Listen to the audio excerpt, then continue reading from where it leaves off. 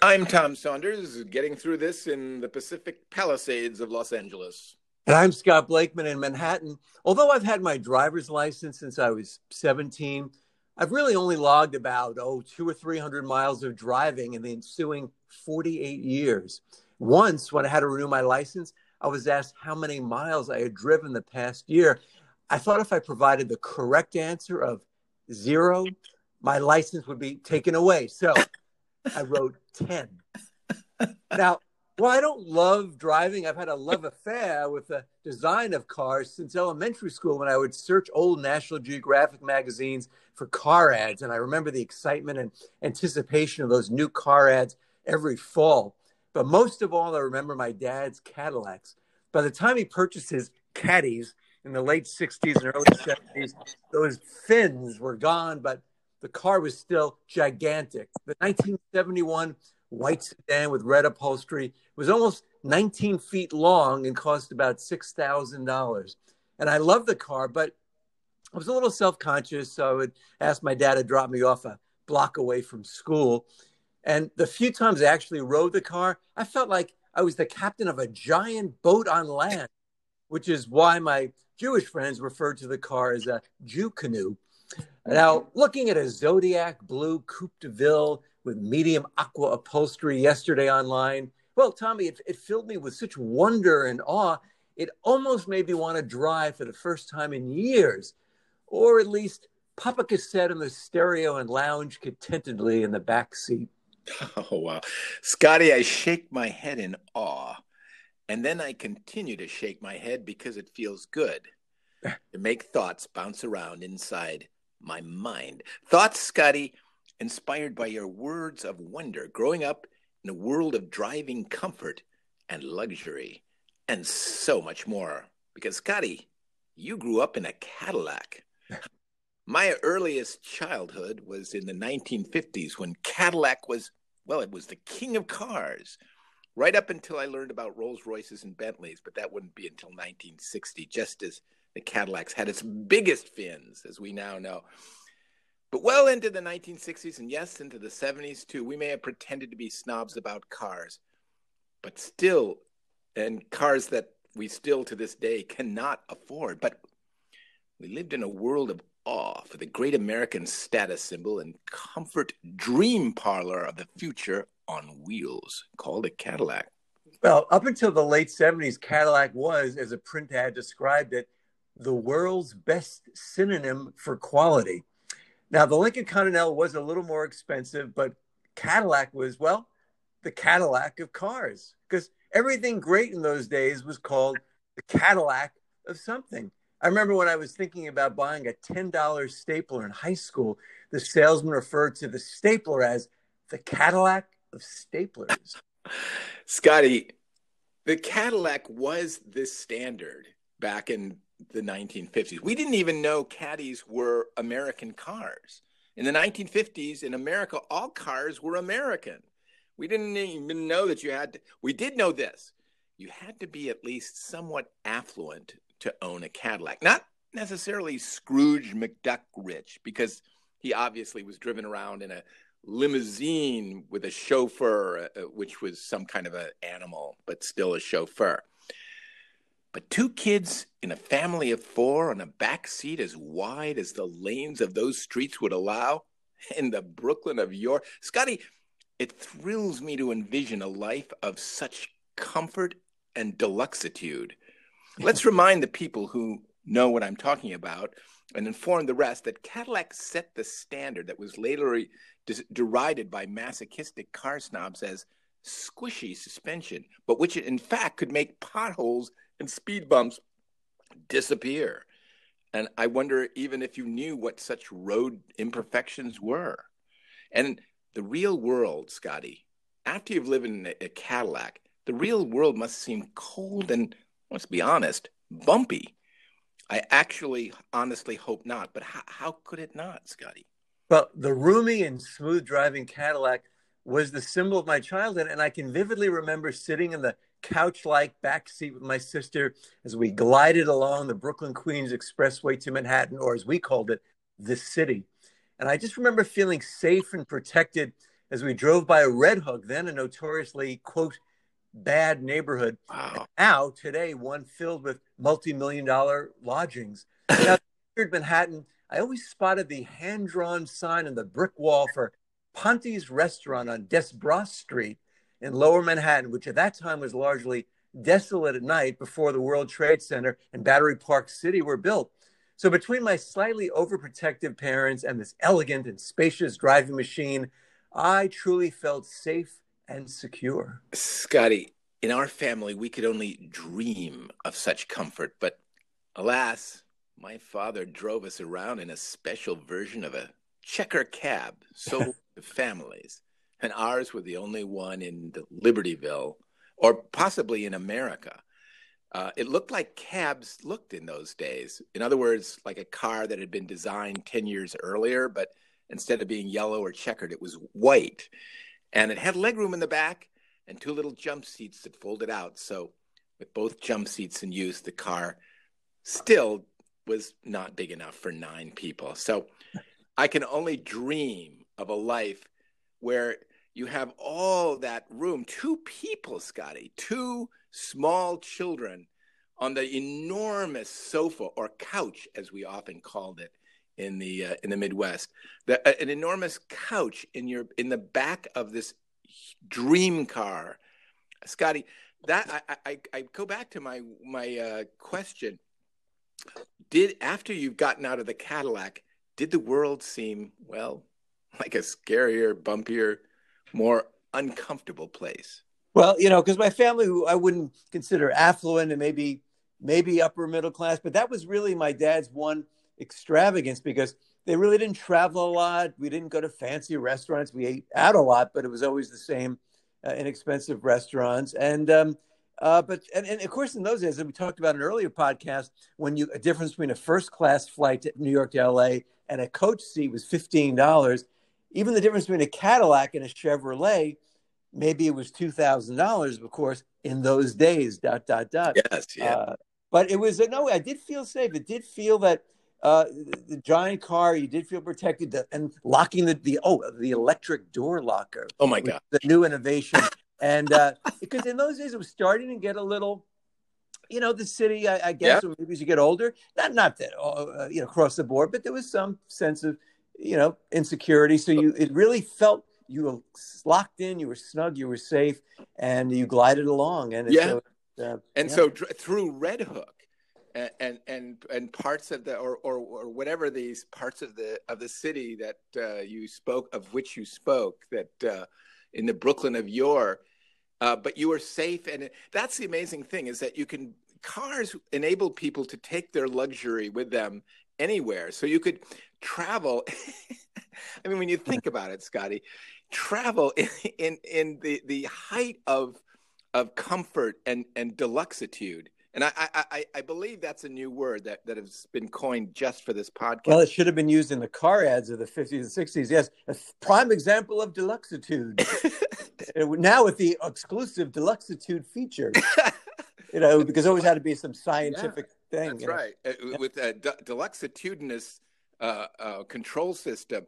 Yeah.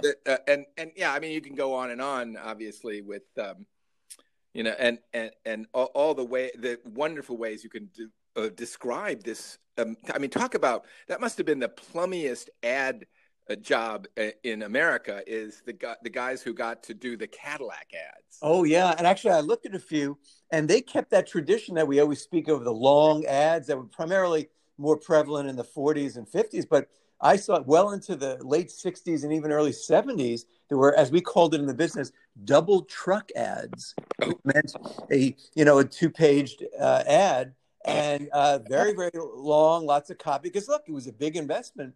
So you had to read about it to have it explained to you. Well, let's see what this ad says about this car. And people kind of believed the ads in those days. I mean, that's true. Yes, and especially Cadillac ads, because they had developed this great reputation. I do remember the big double truck, the big 2-page ads with a full car that would sort of bend inwards, where that was always the problem with magazines and 2-page page spreads. The car, once it got to where the the magazine was stapled together and Yeah. folded in. So the viewer had to imagine the car really wasn't just sort of curved in on itself halfway. Well, I'm looking now at a 1971. Not only these ads were great then, but if you go on eBay, Yeah, you can they're for sale. There's one, a 1971 Cadillac Coupe de Ville ad, good condition for $7. Just an ad. They ripped it out of a magazine, but I'm looking at the ad now. There's diagrams of how the car is made, long, copious amounts of copy. Remember, Tommy, there was also the Fleetwood Braun, which was used as a limousine. Oh my goodness! And then the El Dorado that came later, and that was like another level because there were different. I think the year my dad got I think it was the Cadillac Calais, 1971, and they had revised it a little bit, not drastically, but so it was a little maybe smaller, and maybe the Coupe de Ville was 19 feet, maybe the Calais was a little shorter, but still gigantic. And I just remember it because one of the few times to this day that I've driven on a highway, the Belt Parkway, from Brooklyn to Long Island to go to the Oak Beach Inn, a bar when I was in high school with my friends, Bobby and Mitch. I actually drove on the Belt Parkway. To this day, we've talked about being on the freeway in LA. I've hardly done it, but with that car, the white Caddy with the red upholstery. Wait, so are you saying you drove it? Or... I did, literally. Oh my God. In high school. Drove the car. Now, this is an amazing breakthrough because as our loyal listeners know, and as you explained right up at the top of this piece, that you had to lie about having driven 10 miles on a form. And by the way, can I just say, I would have worried if I had done that, that they would have plainclothes cops checking it out and just asking around town, did he really drive 10 miles? Well, I was afraid that 10 is almost worse than 0, because 0 you could say, yeah, I took off driving for a year. But then a man who only drives 10 miles, what happened there? What happened? What did you run over? Who did Why'd you run stop? Over? Yeah, right. Yeah. No, it was, but you're saying that no repercussions. There was no pounding on the door late at night. Open up. We found out, sir, you're under arrest. You for falsifying a driver's license form. No, thankfully that never happened. That nightmare never. That never happened. And but you know what did happen, Tommy? This is something.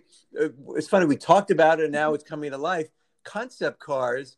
I think we were saying this before the show. Yes, because it blends together sometimes. One of the great things of modern day cars, and I went to the car show a lot with my dad at the Javits Center, and the best cars were always the concept car, which are cars that were incredible that they never made as production vehicles. But we always say, why don't they make those concept cars? Because those were the wow cars of a later day. But I'm looking at an ad now, 1964 Cadillac Cyclone experimental coupe car. And it was never made. It looks like a rocket, and they have an AC spark plug flying over it. I've never seen an AC spark plug look so dramatic and exciting. And this ad is for sale too. So Tommy, it was the future. It was hope. It was space age, certainly. And this car looked like a rocket, a space age rocket. It's the Cadillac itself. The actual original Cadillac was made to look like a jet plane, right? With the big high fins. And so now, I mean, the concept cars were so. I remember one that was, where was it? It was this concept car that had no steering wheel.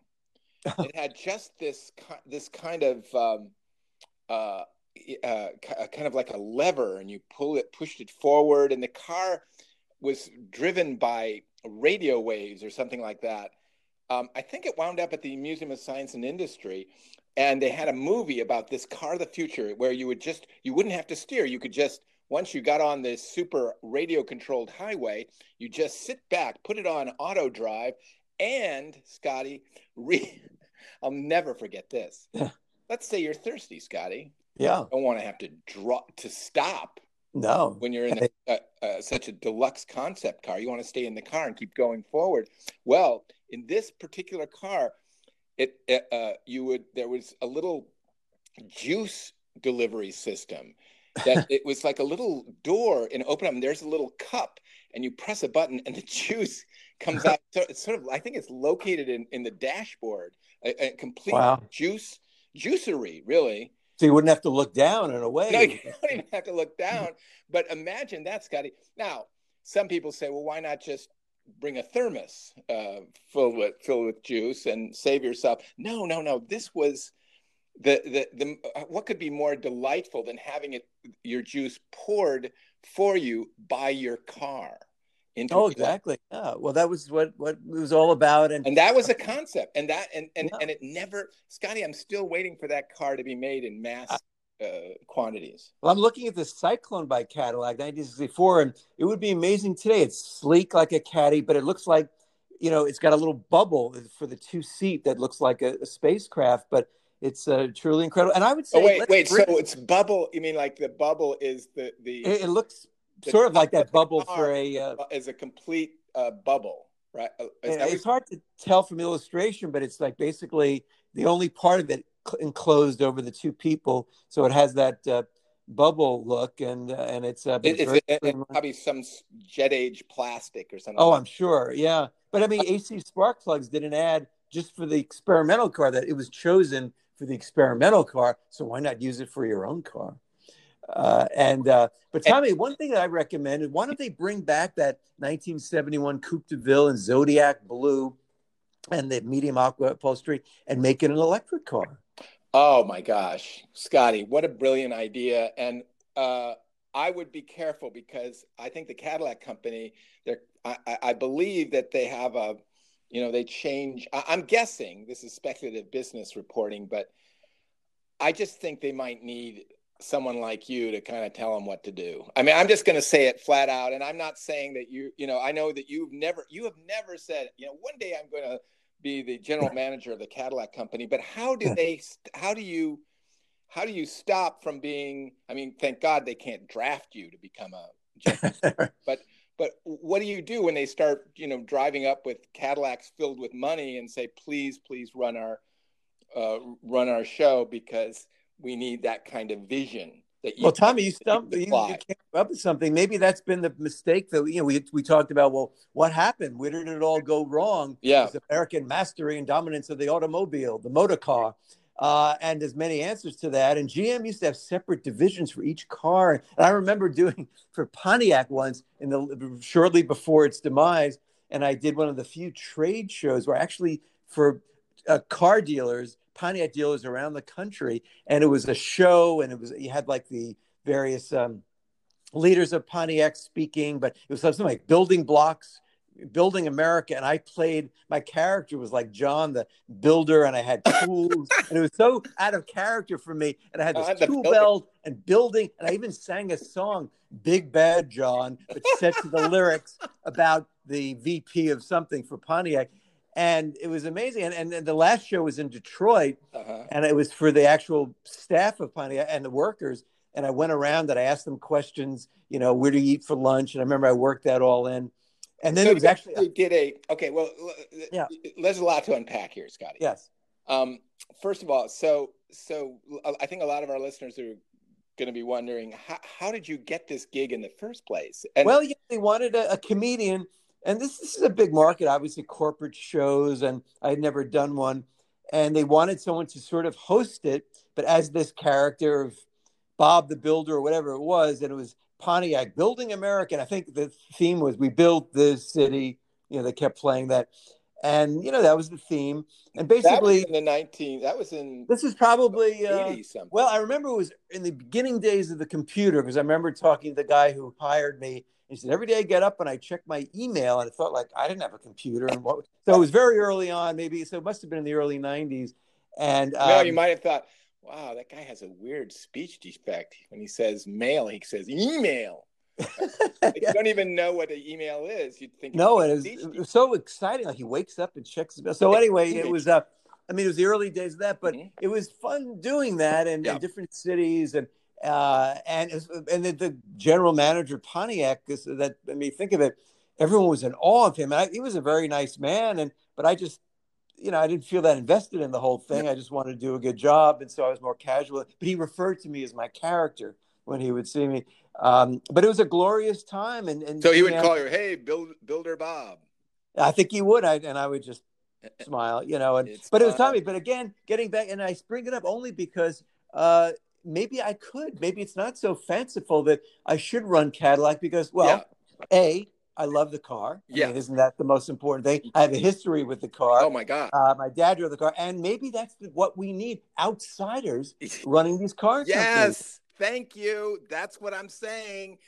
I mean, obviously, these insiders have absolutely driven the car into the history's ditch. Now, The pun intended. you mentioned, yeah, absolutely, and you mentioned that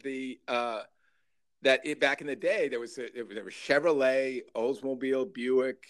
Yeah. What else? Pontiac, I guess. Oh yeah, Pontiac, Chevrolet, Oldsmobile. I don't even remember. But each one was supposed to be slightly more expensive than the last, and you were supposed to as you move up the corporate ladder in your own life, you keep buying General Motors cars and you move up to finally Cadillac. But before that, the Buick was considered the doctor's car. That was the second. Oh, and my dad, I'm glad you mentioned that, Tommy, because right before the Cadillac, my dad had an Buick Electra 225. And I just love that name. It's exciting. Buick. And it's Buick version of Finn's, but gigantic. There's some old pictures. I was growing up and just a gigantic car. And that was the doctor's car. And it was supposedly, and of course we were not part of that whole system at all. And but we sort of envied people who were they were kind of part of the American story as it seemed to be in those days. The people who bought GM cars, even people who bought Fords, like sometimes we did, seemed a little weird. But GM just absolutely dominated the car market. And they had this great car, the Cadillac. But also interesting to recall that in those days, in the 70s, 60s, 50s, the different executives for the different cars, Buick and Oldsmobile, would go to different country clubs. They would be members of country clubs that were heavily Buick-y country clubs, and they would, or Oldsmobile. And by the way, interesting that there was ever a car named an Oldsmobile. Oh, yeah, you would think for sure they would have said, "No, nobody wants old. Yeah, it should be new." But in those days, no, it's probably named after some guy named Olds, right? And I suppose we can check that out. But yeah, and then I felt sad when these brands went under. Even though I never owned an Oldsmobile, I felt sad that they couldn't make them anymore. And then they became happy again 5 minutes later, though. So. Well, you bounce back. But people, just as they, I'm a Democrat, Republican, but people, I'm an Olds guy. I'm a Pontiac guy. Whole family, we bought Fords, or people really were very connected to that company, and it really was a grand time. And I don't know quite. Obviously, people's tastes change, but as you said, America owned the car industry, and Europe. If you went to Europe in the 60s, it looked totally different. They had these tiny cars racing around and cutting people off, and every French film, it was these little cars in the or what would they call it, the Fiat, and which I do love now. I remember there was this car, but there were all these brands that no longer exist too, and back in the day, and it absolutely is true. Europe, and we were talking about this prior to the pod. Europe, I lived in Europe for over a year when and got acclimated to these smaller cars. This is back in the 1970s. Coming back to New York, comically long. American cars seemed stretched out like a cartoon of making fun of American cars. They were so long and sleek and big and wide, and they didn't know that it was going to be the European styling that would dominate. That would wind up European and Japanese styling. Because we didn't have an internet. People weren't flying to Europe a lot, so they could have just gone there and seen it, but they didn't. So they didn't know they were in America, and there was a lot to do here, and no one knew what was going on. Yeah. It wasn't like, hey, Europe's got those little cars. What? No one said that. And no, we didn't. And we didn't think about American cars. We just thought that they were cars. Yeah, and We anything didn't else think. was sort of Wow. a less, an inferior version. And but by 1964, Cadillac, I think I saw an ad, which is still a grand ad with the four different versions, and it says how to fit a Cadillac into any budget because there were four different Cadillacs. But they said they all have hydromatic drive. There you go. It Yeah. always has to be Yeah. a space age hydromatic power Uh, steering. Tommy, I must tell you the truth. mm. Even to this day, I think cruise control is a wildly space age feature. I It, mean, re- I it don't go. I'm amazed Yeah, by it. it is amazing. It's Yeah. absolutely it's if in a way that's the first. It was like the very first shoot. Like they talk about shooting up, in the Yeah. spring of the robotic self-driving car. If you think about that, Yeah. because you're right, cruise control it's utterly wondrous. You can just at a certain point, oh, you're on the open road.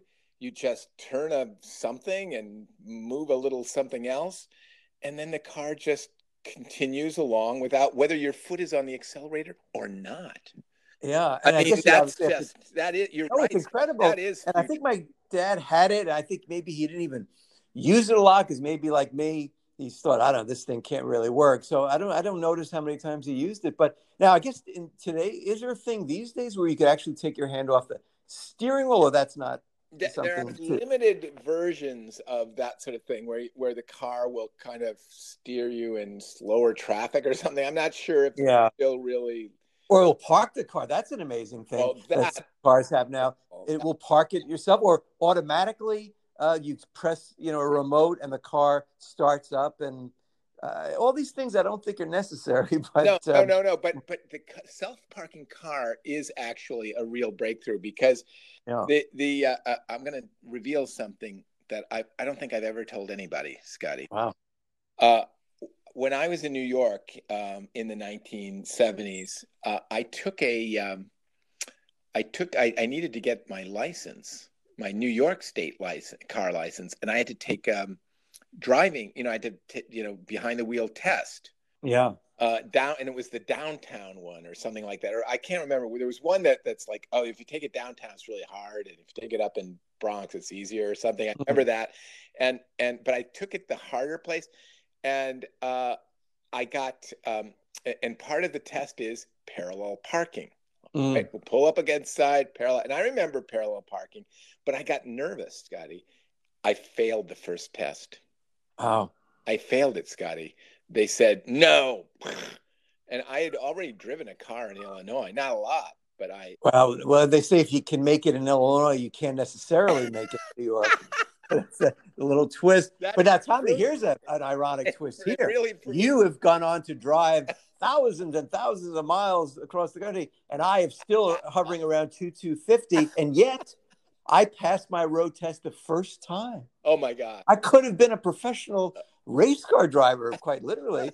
And I remember very distinctly that during that period, well, I did it in Brooklyn, and there was no traffic, and it was Right. maybe the parking was easier. But I do remember they tried an innovation at that point.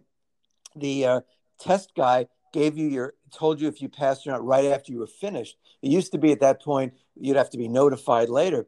So I remember he told me you passed, and I remember thinking, well, I shouldn't say thank you because he didn't do. I was the one who passed, so I didn't say anything. And to this day I thought, should I have said thank you? But it wasn't really a I thank mean, you. I wonder if you'll ever stop wondering that. Like to this day, you've wondered that. Do you think after this day you'll go on and move on? Maybe. Not really, because unless I bump into him somewhere, and that's one of my reasons I want to achieve fame, not because I want to, but I would love everyone who had that situation with could step forward and go, "Hi, Scott. I'm the driver's ed guy, the road test guy who you didn't say thank you to. Let's just a quick note to say that was perfectly fine, young man. You deserved it. You passed the test. No need to say thank you." Think of the closure, Tommy. Yeah. Think if we all could do that. I could walk. Yeah. Then I would walk away from that and never think of it again. but it never happened. And yes. What does that tell us? I mean, maybe and again, you don't want to say, well, you don't want to put it on the guy who gave you the test at the whatever it is, the what do they call it in New York? I guess just the road test. Yeah. No, but they call it like Well, driver's ed is what you take, and then Yeah. the DMV is the DMV, that's what I meant. yeah, Like the yeah, DMV, the Department of Motor Vehicles, yeah, Scotty. yeah.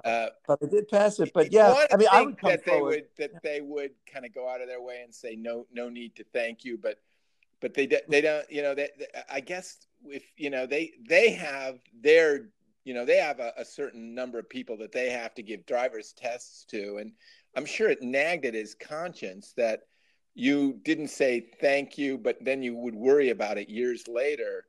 And Yeah, I think. he never called you, Scotty. I mean, he never made any effort, like send Well, you I a guess card or something. he couldn't know for sure. That's the thing. But and I'm still hopeful that we will meet someday, or he'll get a note to me somehow. And I mean, it because just that's the surprises thing. me. It's just, like Yeah, you're a yeah. I think I professional. just said okay, or all right, But I and noticed like you it's didn't say thank you, and I'm sure you probably wondered if you're supposed to say thank you. And yeah, no, I mean that would have been a nice gesture. But now that I think of it, it's no, these guys are very busy. They can't just yeah. He was on figure to the out next neurotic test. people who. And Yeah, anyway, you passed. So from his perspective, he probably thought, well, that'll be the end of this, and now you'll go on driving. You'll forget this whole thing. But I'll that be a, didn't a happen yeah. clearly.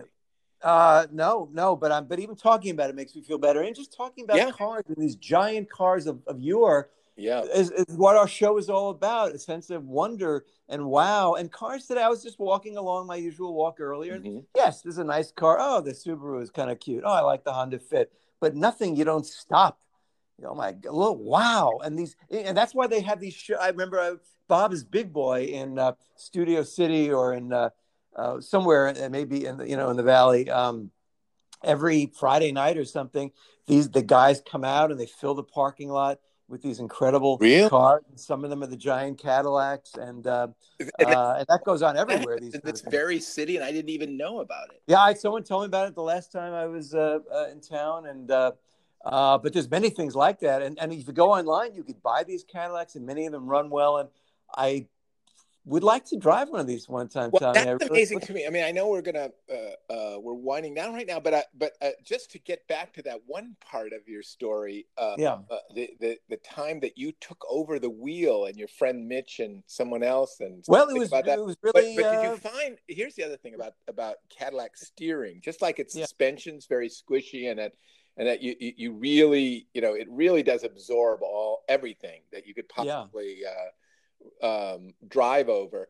But the steering was so power steering that you could just like spin the wheel almost to turn. Well, I was gripping the wheel until my knuckles were white, so I didn't really pick up the spin feature as well as others. And even thinking about it, I'm amazed that It's so I, power. The I steering. was the one who drove, and Mitch and Bobby were the guys who drove throughout my, high school and it's second nature to them. And yet I did it, and it was the Belt Parkway, these narrow lanes Oh, and that's long. And terrifying. then I guess I had a drink. I think I had a tequila sunrise was my first drink, uh, and then just drove back and didn't. Now I would be petrified if someone suggested it. So maybe I One need to go tequila back to that. sunrise. Yeah, I need to go back to that Scott who drove the Cadillac on the Belt Parkway and Yeah. try to do it again. Well, I mean, yeah, Scotty, so many. You just opened up such a Pandora's can of worms right now. Uh, the Because there's so many things I want to ask about, like how you would, and then you have a tequila sunrise. And by the way, let's not forget that was once a very popular drink, the tequila sunrise. I must have been that, and I haven't seen it since. And that was No, my very it was. first Oh drink. my gosh, I remember that the year of this tequila sunrise, and they were pretty good. But I would worry too, especially driving your parents' car, and especially a Cadillac, Oh and yeah, and everything. Yeah, on the Belt Parkway, and then now you have you've drunk a tequila sunrise. Scotty, let's just leave it at that for now. I mean, that's yeah, incredible yeah. And we'll story. read the letters from our listeners Yeah. and hear their own stories. How And did but how did Tommy, that end? We'll pick it up yeah. at a future time. Oh, absolutely. Look, the era of cars and the Cadillac and all that, we will visit many times. But I was glad to take a ride with you today, Tommy. Oh, Scotty, and we enjoyed sitting in the shotgun seat with you, Scotty. And on that note, I am always going to be Tom Saunders. And I remain sincerely yours, Scott Blakeman, and we're getting through this.